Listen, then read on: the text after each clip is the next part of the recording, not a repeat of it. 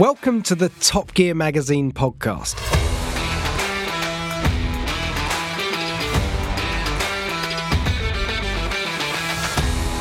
Welcome to the first of what we hope will be many, everything you need to know about insert name of car here. And we're going to start off with a big one.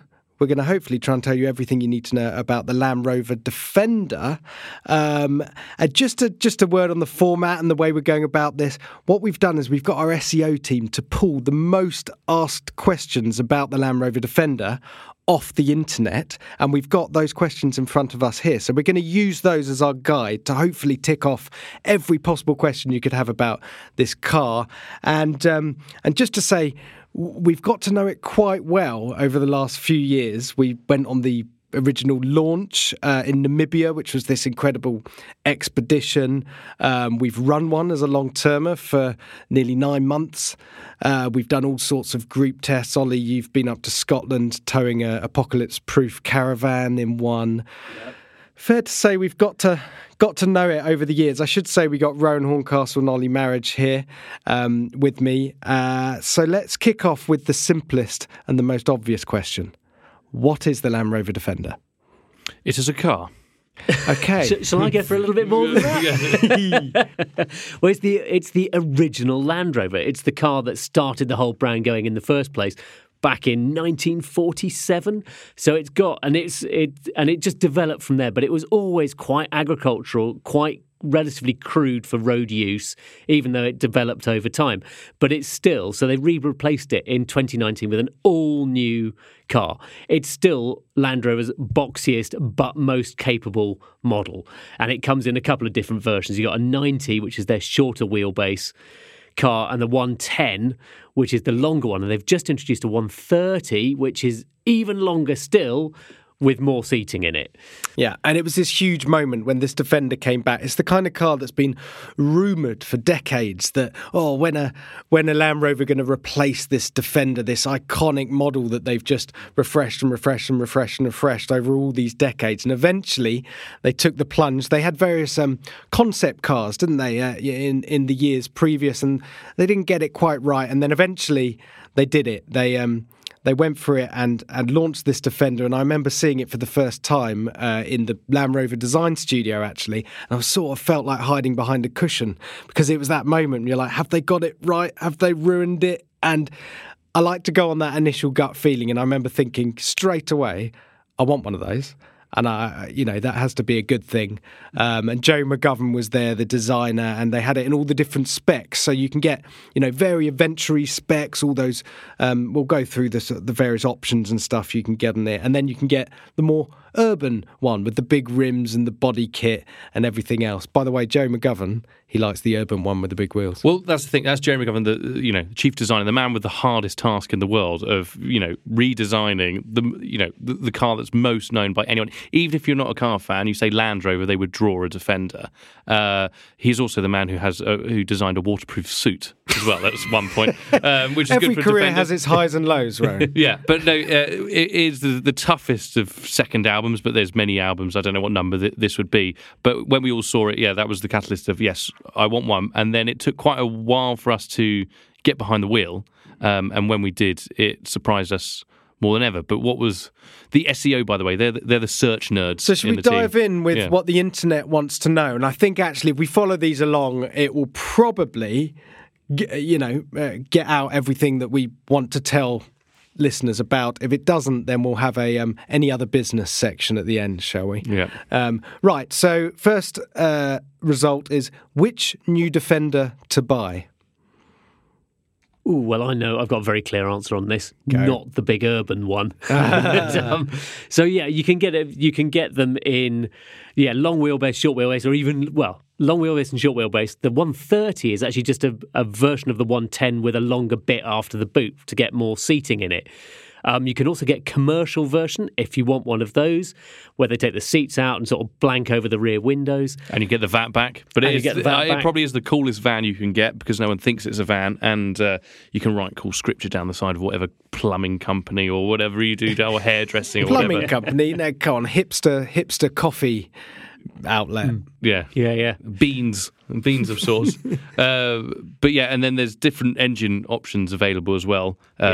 Diesels or a big V8. But there's a multitude and a mild hybrid. But Ollie, you will know all the different numbers and what we can do with these. Yeah, so they've do a mild hybrid P400. They also did briefly, because they've changed their engine strategy somewhere. They did a plug-in hybrid version of the 110. But I'm sure more electric versions of the Defender will come along in due course. But actually, the one we had as a long-termer that we ran for 15,000 miles over 10 months this year was the base level diesel, the D250 diesel. And I reckon that is the pick of the range. It's still not massively efficient. We were getting 28, 30 miles to the gallon from it. But it'll be a damn sight more efficient than the 500 horsepower petrol will be. So, and also it just suits the car so well. That diesel engine, it's still, for that sort of car with those capabilities, wanting to rumble around off-road and just feel secure for long distances, diesel's still the way ahead. And it's a very, very refined diesel at that, with six-cylinder. Six cylinders with the torque where you need it, but also usable. And especially back down to what Defenders you get, the 90 drives differently to the 110. The 90 is actually a really fun car to drive at the same time, whereas the 110 is a big car. You have to be aware of that, depending where, your function, you put more children in it, because the 90 has horrific boot space. Good back seat space. Amazing human space, yeah. Human space is good in it. Although you have to climb past the front seats to get back there. Yeah. But the boot space is, you're right, absolutely horrendous. So a lot of people out there will be... maybe people with kids will be debating, I really want to get the 90. That's the car that pulls at your heartstrings. It looks fantastic, looks better. The 110 is the one, I need that extra boot space, I need those back doors. So the question is, could you justify getting a 90 as a family car, do you reckon? I think that's a hard push, actually. I think I took the family on holiday in it this year, went all the way down through France, down to the Alps and stuff, and getting people in and out every time you stop is just a bit of a hassle. You need the 110, as much as I'm loath to admit it, because I do everything I could to buck against having a 110. But I think as a family, you couldn't really do it any other way. And what about options? So did we have the steel wheels on it? Yeah, fantastic. Yeah, so the different packs that you can go for, but ours was made as an adventure wagon because this is a Defender after all, and we thought, well, having seen your trip to Namibia where you were crossing fords, deserts and going through jungles or wherever, that's what a Defender should be and what we still think it should be rather than just something you do the school run in. So we had the full ladder adventure pack, roof lunchbox on the side, which I don't know what the litre of it is, but you can basically put a pair of walking boots in it, and that's about it. But also, if you do spec the ladder and the lunchbox and the stuff inside, they all come with separate keys. So, which is also different to what you need to open the car. So you end up looking like a prison warden, as you have about 12 keys jangling. Enormous loops on your belt. Exactly, right. And you don't know which ones open which because they all look the same. So it takes about 20 minutes to work out how to unlock the ladder, and then you'll catch your fingers in it because it's not a particularly good design. But then then there's other optional extras. We had a shower and a dog cage and a dog ladder and all the other bits. Which were the options then that over 10 months you thought, this is a necessity, and which ones could you leave? Do you know what? The one I thought would be a waste that we had was the matte, the wrap over it, which is the paint protection wrap, which is like 3,700 quid. It's a load of money. But after all those distances, we did a lot of off-road in it. There were scratches on the side of the snorkel. There were scratches on the wheel arch trims, but the paintwork was untouched. It seems to have it's like a self-repairing wrap.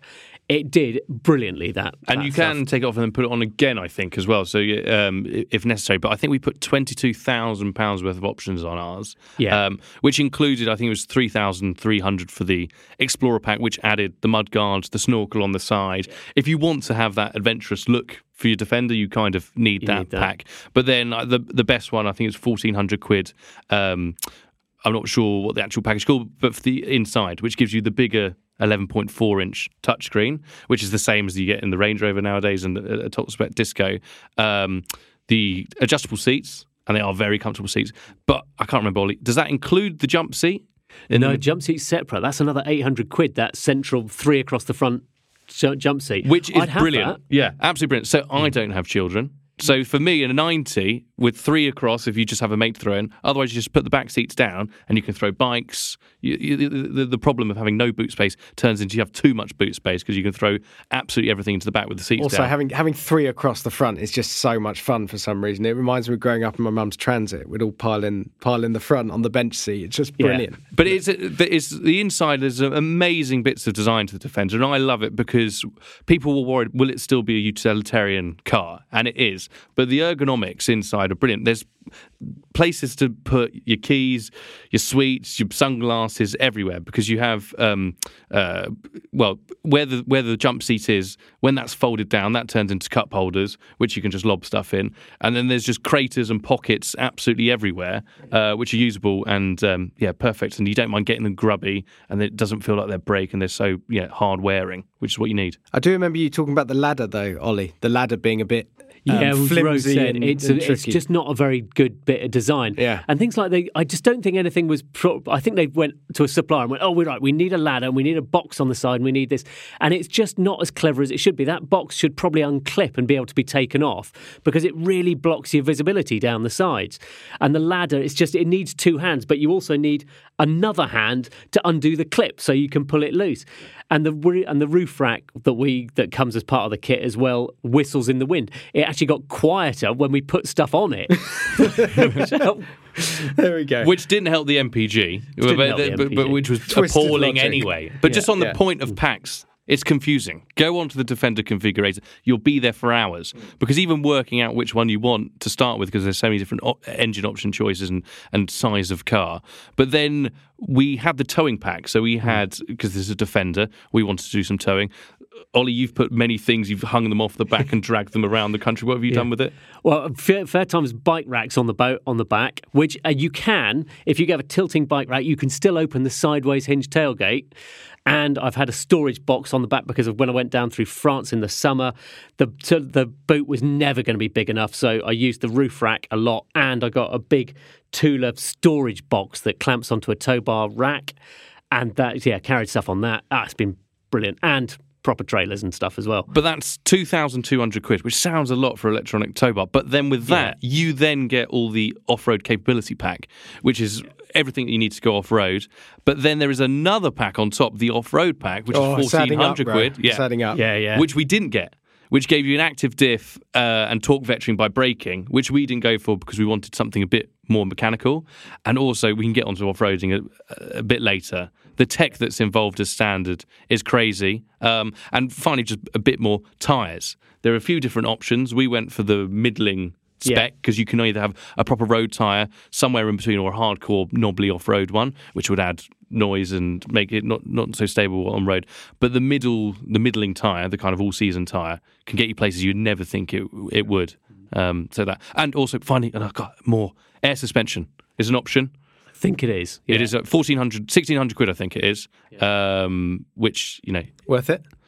Well, I have an underground car park, or I have to store cars in an underground car park, where if I didn't have it, it wouldn't fit into it. So, because it drops it another, I think it must be like 10 mil. So if you live in the same block as Rowan, it's a must. Otherwise, you're taking out someone else's brown water above you in the underground car park. But I've carried elderly relatives in it as well, and being able to drop it down, because I think the change between lowest and high is like 80 mil.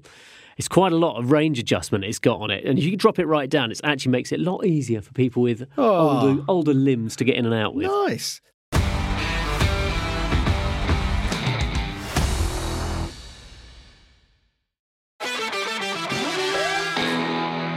Okay, let's move on. So another, the second most asked question on the internet, is the new Defender reliable? Oh, there's a leading question. Yeah. Are you sure that's the second most asked question on the internet? I'm sure there's a lot more than that. Take it up with the SEO team, mate. Right, okay. Yeah. Well, sure, I'll happy to launch into this. This could be quite lengthy. This could be. So, yes, we've had this long-term one, which we've done 15,000 miles in. It hasn't all been smooth sailing. We had a problem with the intercooler, which there was a crack in the intercooler, or Land Rover said it was only a crack in the charge cap, they thought, but we've looked on the forums and the AA man suddenly thought it was a crack in the main body of the intercooler. We had it losing power on up hills occasionally when I towed a trailer to Scotland, which we'll probably come on and talk about separately. But we got power loss on the M6 when it just went into limp home mode. But I was 5-ton rig at the time. The last thing I needed was loss of power. That turned out to be just a hose that had popped off the air intake. But it's one of those things that shouldn't really have come loose in the first place. I had the air conditioning pack up when I was in France. It was 42 degrees outside. The aircon packed up. That was an easy fix. It had just been hadn't been gassed properly. They put too much pressure into it, so it wasn't working. And what else? Well, what else we have? One of the things that sort of brought it to an end almost was somehow water got in to the electrics within the chassis. Now, there is a bit of a dispute about how this happened. We still don't really know. But one of the things that happened is the snorkel is quite vulnerable on the A-pillar. And at some stage, it's only held on with one catch. It broke, which meant it left a little hole behind. And apparently water had gone in through the hole in there, trickled down inside the A-pillar of the car, and, started to play havoc with the electrics.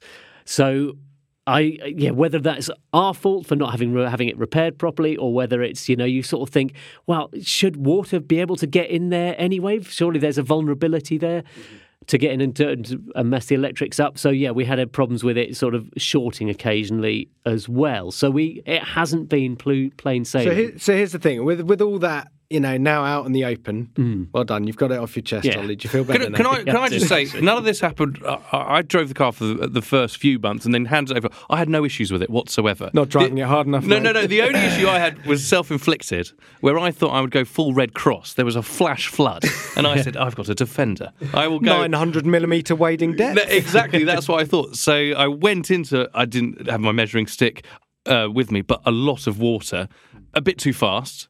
And then the bow wave went over the top. Fine, we have the snorkel. That's what it's there for. But then decided to rip the optional bumper off, which is only just riveted on. But in that is all the cameras and parking sensors. So they all got ripped out. But it was an easy fix to get the bumper back on. Because I like how you say it was only riveted on, which is a fairly accepted plastic means rivets. of attaching Plastic rivets. Yeah, but it's like Duplo or something like that. Because basically, we had to wait for the water to subside for a few hours, where someone was actually trying to steal the front bumper and take away in their van, and they said, no, this is mine, this belongs to me. I said, do you want to check the number plate that's on that bumper that's in your hands and the one that's on the back of my vehicle? You like a bit of scuba diving, don't you, Ro? I thought you'd be down there in the puddles. Straight into it. I got it! But we got it, and then that clipped back on, and then that's when I realised all the electric gubbins for the cameras and parking sensors and the trick underwater, so because the way... see-through bumper. Yeah. All that's done through it. So that was fine. But I had no issues with it. And then quite quickly afterwards, this shopping list of faults started coming up. I wouldn't want to blame them all back on Rowan. No, it's fine.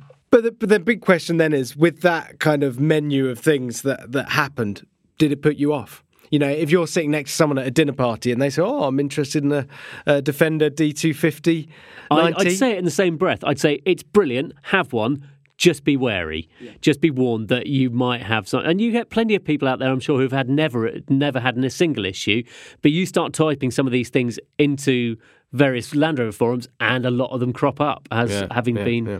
Well, I was actually really annoyed when it started going wrong, because I absolutely love this car. And to the point I actually want to own one. I've never had a car that just opens the options of what you can do, and you have it on your driveway, and you, instead of just sitting indoors, you think, let's go out and do something. It's an enabler for everything. I've had amazing weekends away, and as soon as it arrived, it came to the Top Gear office, and then the first thing we went and did was straight up to the Highlands. Then it came back, and then Bondi took it off-roading in Yorkshire. Then Ollie, this thing hasn't stopped moving, and all it's done is big mileage, and it's super comfortable to be in. And the fact that it started going wrong, because I was singing its praises to everyone, because it looks cool. I live in London as well. Oh, you jinxed it. Well, maybe. Yeah. Maybe I shouldn't have gone all full Red Cross on it. Thank you for fessing up. But actually, you were about to veer into the lane of the next question, which is the new Defender a luxury car? The old one resolutely was not. No. Is this new one a luxury car? Yeah, I think it is, actually. It's luxury, but in a different way. It's not luxury as in, here the leather is the softest you've ever experienced. It's a luxury in a way because of what Rowan said about it being an enabler, and in a way because of the way it just makes you feel when you're in it. It's a very it's a very commanding car to be in. And I think there's a real sense of luxury in that sort of feeling so safe and secure, and just for it to go and sort of rumble away doing its job so well. So, yeah. I think it is a luxury car because it's very honest in what it does. And it doesn't distract you in any way, and it does what you want it to do, which is the whole reason that you buy it.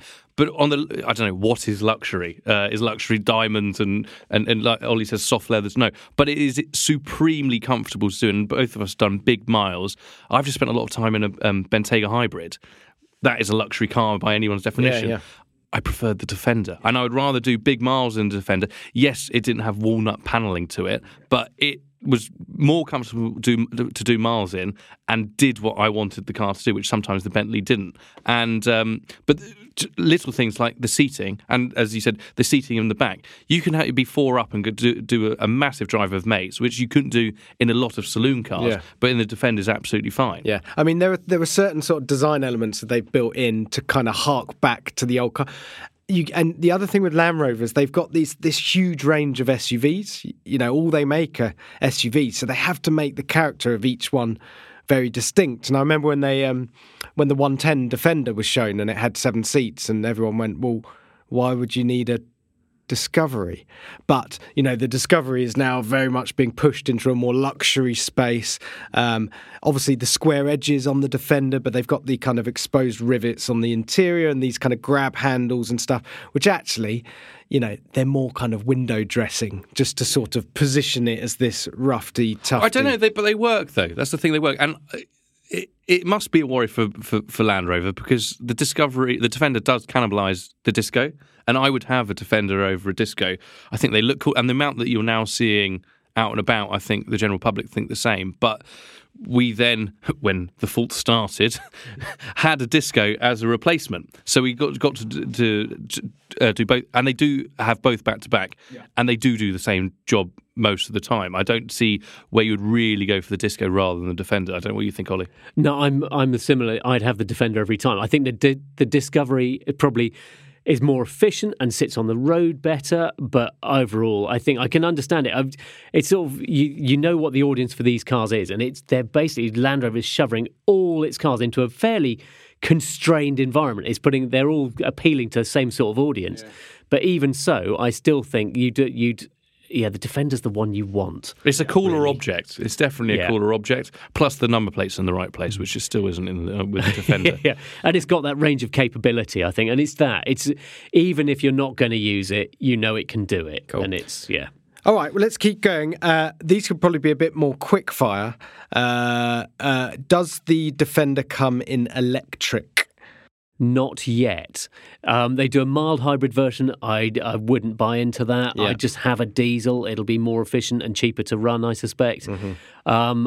But they will, in due course, it's inevitable. Yeah, there will be coming. They've confirmed that there's going to be an electric Range Rover in 2024. They're building towards it. You'd imagine the Defender would come after that. It's less of a priority for full EV, but 2025, 26, I'd imagine. I think, if you want a second hand, they did do a 110 plug-in hybrid for a bit. Yeah. Then I think they changed the technology or whatever they had to do, and I think it's now gone off sale, but there will be some used ones around, and they've been holding their money very well. Okay. Is it a good daily driver? I think we've kind of covered that, the comfort, the fact that it will do all these things. It's great. You just have to learn that you don't throw it and hustle it around in the same way. The 90 is actually, as Rowan said earlier, really good fun to drive, but it's fun in a sort of like you don't expect so much from it, and actually when you drive it and you carry a bit of momentum, you can use it in an engaging way. But they are big, turning circles not great. So for that kind Width of thing, restrictors in London, you can't get through them. I actually had a good story for the two, definitely the smaller ones. You have to be brave. Had a good story from a JR delivery driver who dropped off something to us. A certain celebrity borrowed one during the Wimbledon campaign because the Jaguar Land Rover provide all the cars for Wimbledon to shuttle people around. Someone thought they would be brave and go through a width restrictor. Half the car did. The other half, they just took the whole side out of it. You see, in London, width restrictors come in 2 flavours. You got the 7-foot wide ones, which are fine, breezy, and then 6'6". Yeah, I think. 2 meters. So which is the width of the Defender. Yeah, the number of times I've sat there in front of one of those 6'6" restrictors, Googling the width of the car that I'm in, just going, is this even possible? And you find out you got, a millimetre to spare. I think I'll go the other way. Yeah, no, you do. Yeah, so be wary of that. This is a bit of a broad one. How is it better than the old Defender? Oh, let me list the ways. The old one. People get all dewy-eyed about the old one. I just never bought into it. It's a tool. If you are going to do short journeys and you live in a very rural area, they're tremendous. If you're just going to load wet Labradors in the back and whatever it is, and pop to the pub, fine. But if you want a car to live with, that's modern, that's going to make your family dry inside and comfortable and not threaten to stick the steering column through your chest if you have an accident, you want a new one. It's The ergonomics in the old Defender are, was it even designed with human beings in mind? Because you sort of sit there and try and close the door and it crushes your elbow against your ribs and you sort of think, well, that's not very And then you go for the handbrake. That's impossible as well. That's down by your ankle. Yeah, you're fitted some way or the other. So, yes, the first one is that you can fit into it. But also, the old one was cool and still is. It's a bit like why people like 911. It's an iconic shape that was cool and accessible. The first one, I don't know, is it as cool as that? Probably not. Will it be later on? I don't think so. The problem is the technology is going to date because the old one had no technology on it, so it basically couldn't date. Whereas this one, with the rate of how screens are changing, interiors, we're getting very used to cars progressing very quickly. Whereas this Defender could feel outdated quite quickly. But yeah, the old Defender, would you have one? They're just not comparable. I know we've done it, but they're just not. They're two different things. Yeah. It's not like, we were talking earlier about Civic Type R, new Civic Type R and the old one. Those are two very comparable cars. It's essentially rebodied with a tech refresh. These are decades apart in terms of when they were designed. All right, so now we're getting down to the real dregs of the internet questions. Can they drive in water? Rowan, maybe this is one for you. I've driven. I drove ours through a lot of water. I do.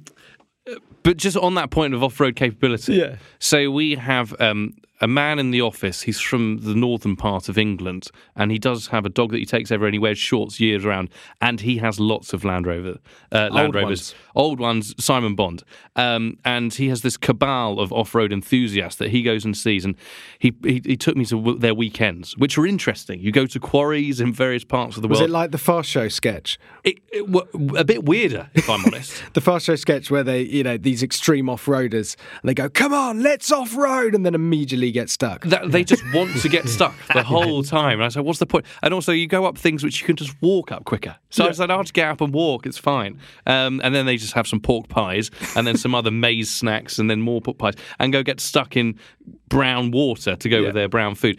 Anyway, I rocked up with the brand new Defender, and these events, they are amazing because you have some proper off-road cars with, portal axles, crazy articulation, and then a brand new, probably few 100-mile Defender rocks up and they said, oh, you're brave. But they were all interested in how it did. And where all the old Land Rovers got stuck, I was on very, very basic tyres in comparison to what they are. Because you can lock the diffs, you lock the centre diff and all the rear diff as well. It can just go places that you just wouldn't think of. And you've got the terrain response where you can have mud and rut, sand, or auto. Leave it in auto and basically bury your foot. If you get stuck, the computer goes, let me think about this.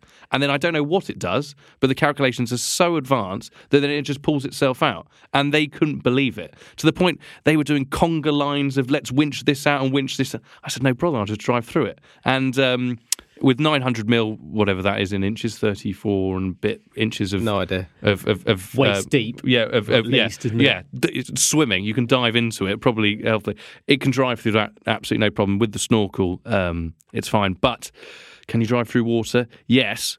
Can it go into the ar? Apparently, yes, so at the same time, so which offers more of a problem. But, when they were doing the marketing for this car, you were in Namibia. There were floods there.